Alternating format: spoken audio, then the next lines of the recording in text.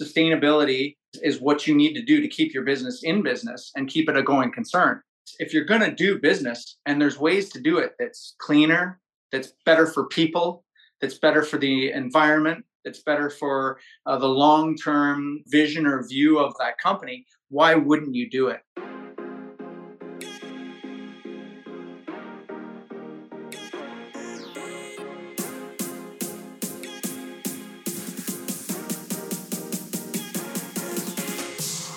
Hi, everyone. Thank you for joining us today. We have a very, very special guest, Jason Castellan, who is the co-founder and CEO at Skyline Group of Companies. We've had a bit of technical difficulties. You've been very patient, and I appreciate you taking the time. I know you're very busy. How are you doing today? I'm doing great, and don't worry about the technology. That's why we're in the real estate business and not the technology business. Yeah. So I'm good with that. Yeah, that's good. That's good. So, Jason, tell us a little bit about yourself. Well, as a person, I grew up in small town Ontario, in about an hour north of Guelph, in a town called Walkerton, and just led a pretty regular, normal lifestyle. Love sports, played a lot of sports. Had my brother Marty. We shared a room growing up, so we had lots of talks, lots of dreams, lots of things. And as we went on to through our high school years and went our separate ways, but came back together for university. That's where we started buying real estate together, and then met our partners. And I'm condensing about 20 years into, in about 20 seconds here. But I just somebody that we always worked hard. We play hard. We enjoy doing things, building businesses, building things, and that's kind of who I am. And here we are with Skyline, and we're continuing to grow. And I take great pride in that, and I take great pride in what we've done for our investors and for our communities and where we've grown our business. So it's a lot of fun, and just I drive a lot of satisfaction out of the business that we're in. So I still to this day love playing hockey. I would play it every day if my body would let me. I love the competitive spirit I get with my friends and with my combatants, and I think that bringing that sports attitude to business has been healthy and has been successful the way the philosophy that we bring to work. So that's kind of me in a nutshell. Wow, that's a great story. And you mentioned you and your brother, obviously growing up together, used to dream. Mm-hmm. Did you ever dream Skyline will grow to what it is today?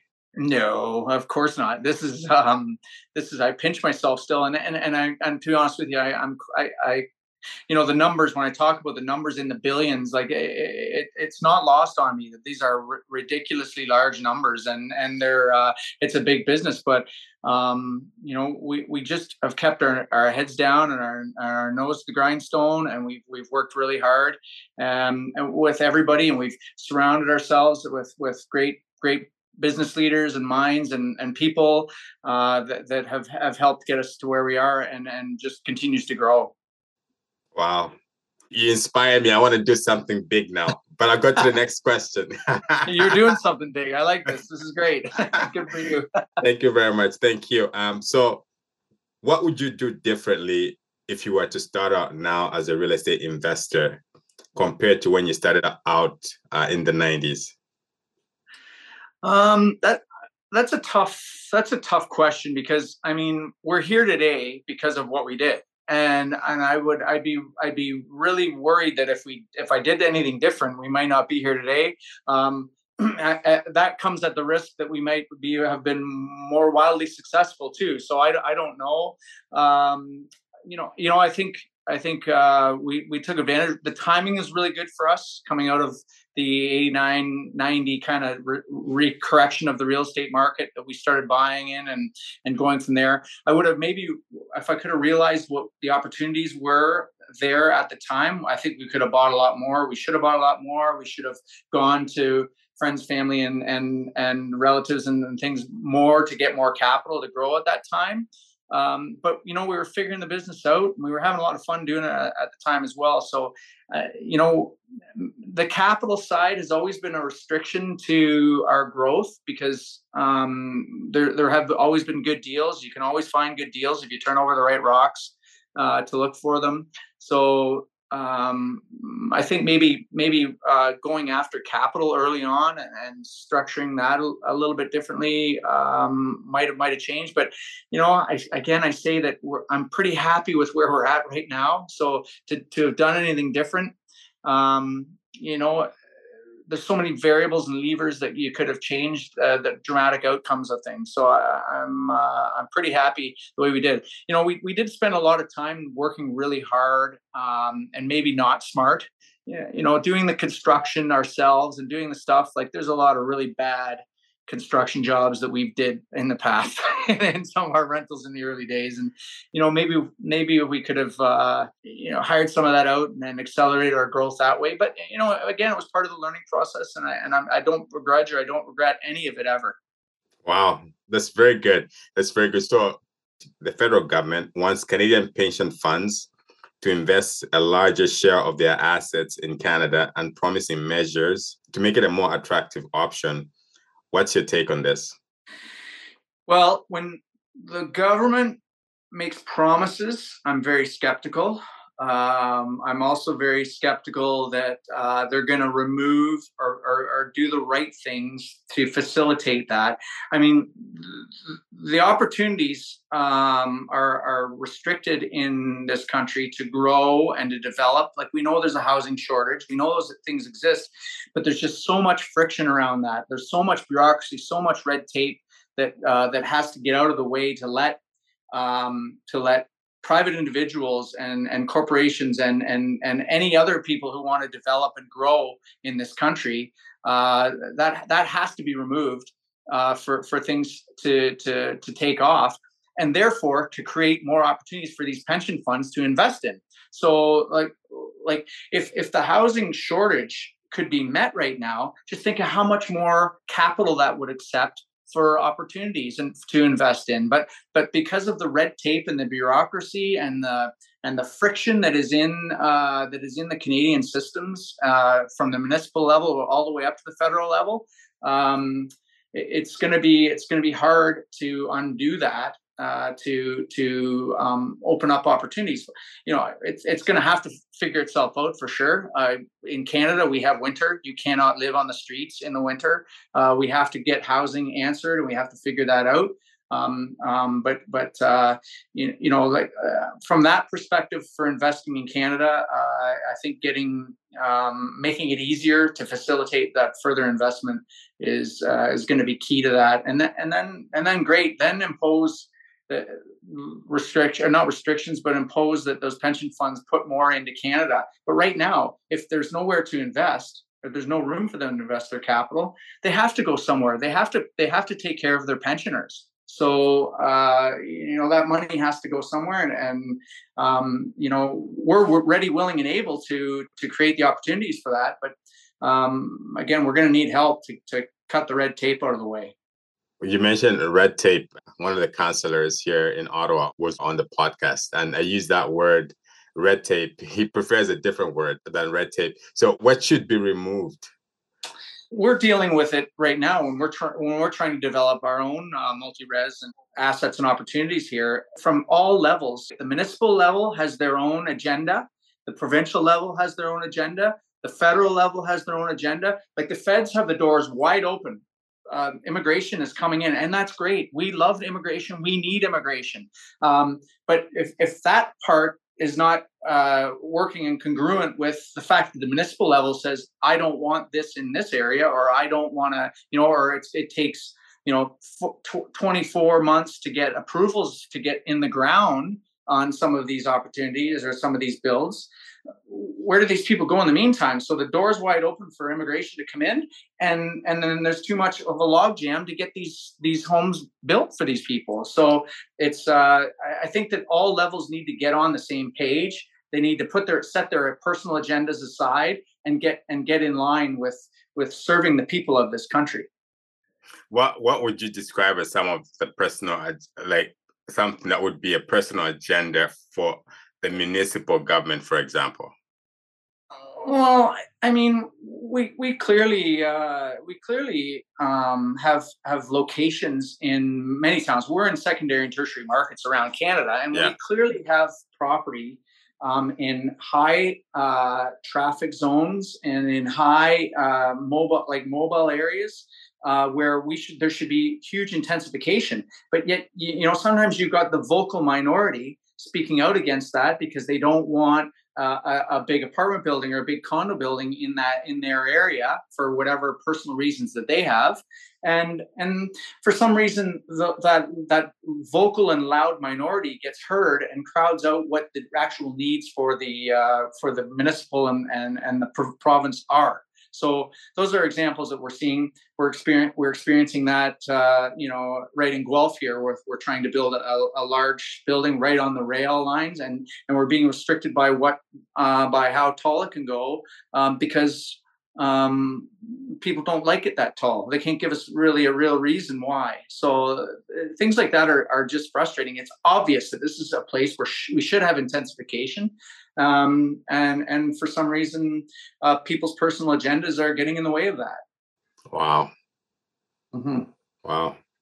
That's that needs to change. Sure it does, and it's crazy. So we are again in many secondary and tertiary communities. Some communities are like that, and other communities are rolling out the map. Other communities, the mayors are calling us and saying, "Hey, we've got a piece of land. It's municipally owned.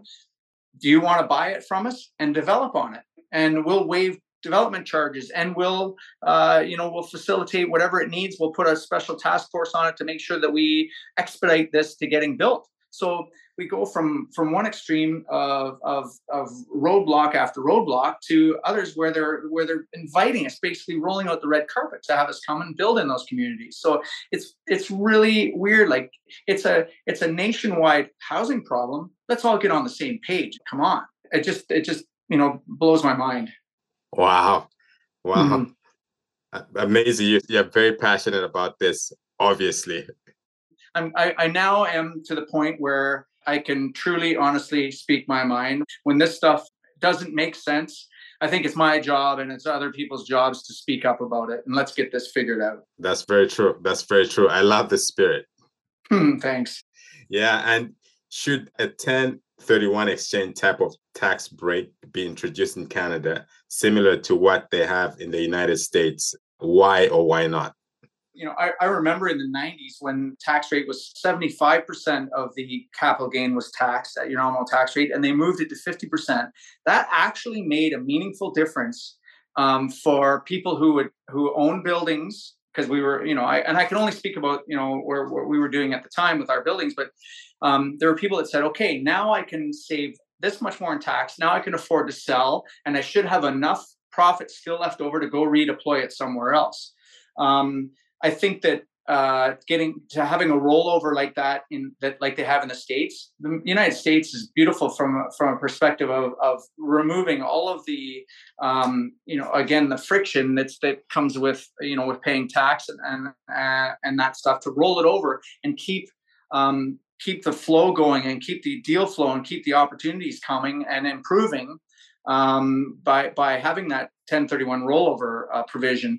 I don't know what it would have to look like in Canada, but I do know in the 90s when it went from 75% tax, capital gains taxed at your nominal rate down to 50, it did start to shake loose buildings. I mean, if that went from 50 to 25, people who are long holding property may now consider liquidating, taking that capital, and having enough at least left over after tax to doing something else with it. So it does create deal flow. It does create turnover, which creates revitalization, which creates a whole bunch of opportunities that we're needing and missing in the marketplace.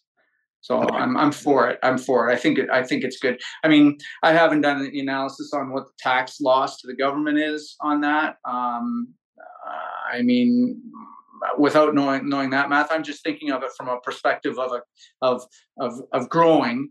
It would certainly facilitate and fuel the opportunity to grow and have more deals happen than are right now. Well, then the government should look at it as an incentive, even though there's a tax loss. Yep. Yep. Yeah. Like I mean, there's people a lot smarter than me that can look at the For sure. overall For sure. implications and what that perspective is on a lot of areas that I may not be focused on. But some of the municipalities get it right. They figure out I can give you tax breaks for 10 years if you're going to put a building up, knowing that that's going to get up, and then they're going to start collecting tax on it. If you don't give that tax break at all in the first place, nothing gets done, and there is no future tax revenue generated. So there's ways to think of this. Like, yeah, sure, you're giving up something in the short term, and I know politicians don't like to think on the short term, but you give something up on the short term, which on the long term will have benefits back to the tax coffers in other ways, I'm quite certain. That's very good. So Skyline Apartment REIT was ranked number 5 among Canada's top 10 REITs in the Rental Housing Business magazine. What has Mm-hmm. been the key to your success?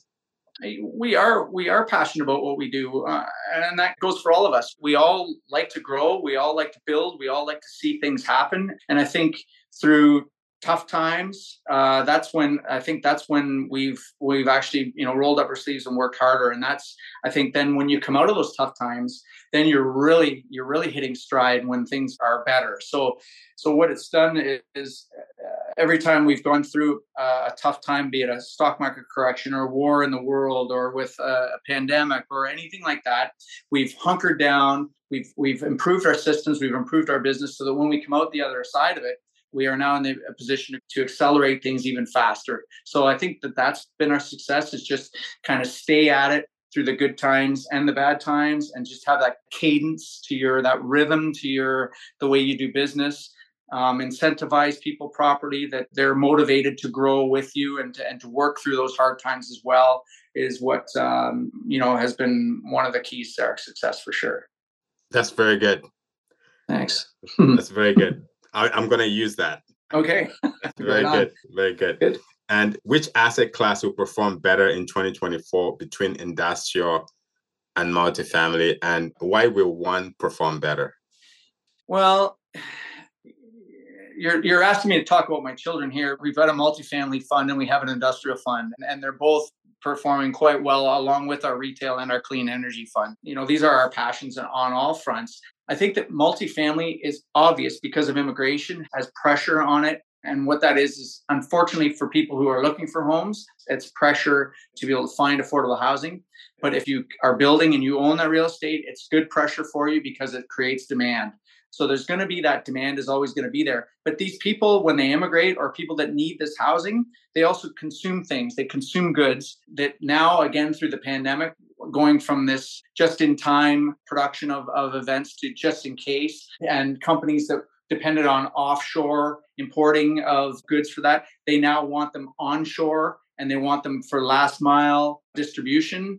I think they're going to go hand in hand. Are they going to go at the same rate? Are they going to move at the same rate? No, they're going to egg and ham it as they evolve. But I think it's going to be driven by immigration and driven by housing, because then once you have people there, they need stuff. They consume things. And that is going to be where industrial and retail, for that matter, I think are going to continue to grow and flourish as well. Because of it. So it's all one big interconnected thing, and I don't think one shines without the other. Okay, so you mentioned your renewable energy fund. Yep. What was the motivation behind starting that fund? Because that's very good, I think. Well, this is an example of where government plays a really good role in kickstarting an industry. When they started the microfit programs back in 2009-10, we started putting these solar systems on our properties, on our buildings, and we were benefiting from those. We then realized that energy is one of the biggest expenses next to taxes. Go figure, but it's one of our biggest expenses to our buildings, to our properties. If we could offset that or mitigate that through solar installations, through other sources of green energy and clean energy that can be brought to market, in a year, not in 20 years like it takes to build a nuclear plant. I'm not against nuclear. I'm just saying that if we have to meet these demands today, we can't be waiting 20 years to have that come online. So to be able to put these solar installations on our properties, we were meeting that demand short term. We also then realized, okay, well, this has the scalability to become institutional. This has the ability that to be a real investment of substantial size. And so we started the fund with the intention that, not only were we getting paid for the hydro that we produce, but if those contracts, when they end and if they ended, we can be our best client in selling that hydro to our buildings, to our tenants that are going to need that. Again, more people coming. You can't forget that people need a housing, they need places to live, they need things, but they also consume energy. And that is something that with our antiquated grid in Canada for hydro, you've got to start producing electricity and producing energy inside the bottleneck where it's being consumed. So that's where we're looking at that fund and how that evolved from something that the government originally kickstarted, that it's now into the hands of the private markets, and it's become a business, it's become a legitimate industry. Wow, good on the government for doing that. I worked for Canadian Solar back 2008, 2009. Okay. Yeah, so I worked on some microfit projects as well. So yes, okay, yeah, we were all over those. They were great, and there's a lot of risk at the time. People were questioning, well, are the contracts going to hold? Are they going to be, that's one thing where government does have a good role to kickstart and to start a movement, and then when that movement gets momentum, hand it over to the market, to the private world, to take it and run with it from there and let the market take care of itself. And I think that has been a huge success. Wow, that's very good. So you talked about the energy fund, obviously from the perspective of energy is a huge cost. Other than from a cost perspective, why is sustainability important to Skyline Group? Well, I mean, just the word sustainability. If we want to have a sustainable business, I know that the word profit can seem like a bad word to some people, but without profit in a business, you don't have a business. Yeah, I mean, we don't do this for the goodness of our hearts. So sustainability is what you need to do to keep your business in business and keep it a going concern. If you're going to do business, and there's ways to do it that's cleaner, that's better for people, that's better for the environment, that's better for the long-term vision or view of that company, why wouldn't you do it? When we look at our business from a sustainability perspective, we look at what are things that our investors are going to like to see us doing on their behalf? What are things that our tenants are going to benefit from? What are things that are going to make sure that this planet is a better place to live in tomorrow than it is today for the long term, even though there's pressures that we're putting on it from an energy perspective and from a growth perspective? How can we minimize our footprint as we grow with that? That's just something that we believe in philosophically.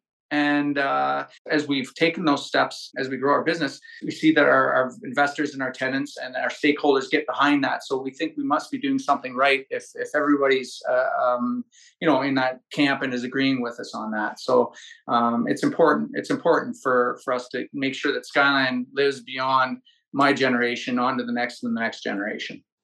That's very good. I think that once you take risk and start a business to provide housing, I think your heart's in a good place, even though you're doing it for profit. Yeah, well, I mean, we want to provide good housing. We want to provide safe places for our people to live. We want to provide places where they can have its own micro community. A lot of our new builds have amenity properties, amenity buildings where people can come together. If anything that we've learned in the past few years through COVID and that is that we need to connect. Humans need to connect, and more than in a two-dimensional way like we are right now. So having places where people can hang out and interface and communicate and do all of that stuff is important. And it makes me proud to be a part of building those communities that Skyline owns and that our tenants can enjoy and live at. So it's good all around, I think. That's very good. So one last question for you, Jason. Sure. What's new and noteworthy at Skyline that we may not have heard about in the media or read on your website?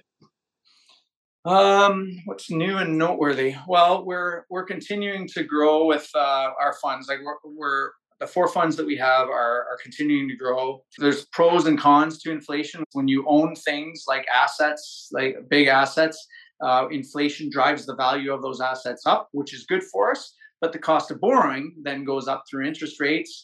That's put a little bit of a slowdown on some developments, which is counterintuitive to what we need. We need more developments right now for the immigration demands that we have and the housing demands. But But we're in a good place that we're benefiting from the inflationary pressures, but we're mitigating our risk as much as we can on the negative side of inflationary pressures through interest rates. So we're doing that. But right now, our focus is to make sure that those 4 funds are growing still, are meeting demands. Our investor appetite is still there. We do a new deal, we go to market, our investors step up. So we're seeing that that's going to continue to grow and accelerate as we go. We're always keeping our eyes on the ground for new opportunities. We're looking for things, that spark us. The hospitality industry is something that's interesting to us as well. People like to, again, back to traveling, like to move around, take a break from where you live. So it's nice. The hospitality industry is something that we're just having an eye on and keeping an eye on. But really, our focus is our business right now. We're going to be celebrating in January our 25th anniversary. Wow. As a company, and we've been in this business for well over 30 years. But we're going to have a big party for everyone at Skyline, and we're doing that in January, and we're going to look forward to the next 25 years after that. That's very good. So hospitality would be something new that Skyline ventures into. Well, we've had a little bit of experience with it over the years, but as we've traveled around and had an opportunity to look at things, I mean, we're somewhat known in the real estate market in Canada and a little bit in the United States. So deals do come to us, and we look at them for a long, long time, and we digest them and we think about them, and just more and more recently, we're seeing opportunities come our way that are looking. That looks attractive, even if, like most buildings that we see, they don't quite perform exactly like the pro forma. That's a good point. So even if we had to round the corners a little bit, shave a little bit of the numbers, and get them down to more realistic, they still look attractive. So we're looking at that. Of course, it's more of an active business. It comes with its challenges too. So we're just that's just something we're looking at. But our focus still has not changed. Our 4 funds are rock solid, and they have the potential to continue to grow indefinitely. We just have to keep making the right purchases and run them the right way that they're going to be around forever and ever. So that's our core focus. Don't get me wrong on that. That's very good. So your 5th fund would be the hospitality fund. You're putting words in my mouth. You can't do that. I did not say that. But we're just looking at opportunities. We're just always looking. It might be an agricultural farm fund. I don't know. So don't pin me down to anything here. Oh, that's good. Well, I'm going to ask you the last question. I know I already said the last question, but I need to ask you this. And this one's, I think it's tough for you to answer, I assume. Which one's your favorite fund? Yeah, that's like I said, that's like asking which one's your favorite child. But these are all they're all great funds, and they all serve a great purpose. And they, honestly, and they all went through puberty at different times and had different struggles and different, things that we had to deal with. But no, they are. I love them all, and I love every opportunity that they bring, and I really particularly enjoy the fact of the durability of them. We've seen it over and over again. Every economic situation now that we've gone through in the past, and I don't know which one we're going to run into in the future, but up until this point, having the funds that meet demands that are basic requirements for what our world needs as far as place to live, place to work, place to get the stuff you need, provide the energy. I mean, they all serve a purpose to that, and they're all durable through those times. So I like them all, and I honestly can't pick. I don't have a favorite. I love them all. That's very good. That's very good. Well, Jason, this has been a great conversation. It was worth the wait, and I appreciate your patience. Believe me. Thank you very much. Thanks for sticking in there for me too. Yeah, we got it figured out. Yeah. Thank you very much. This is great conversation. I need to go back for sure And, Okay. Okay, so you're not starting a fifth hospitality fund. Okay. No, don't do that. That Yeah, sounds nice great. talking to you. Yeah, nice talking to you. Thank you. Thanks, Matteo. See you later. Okay, see you. Bye-bye. Yeah, bye-bye.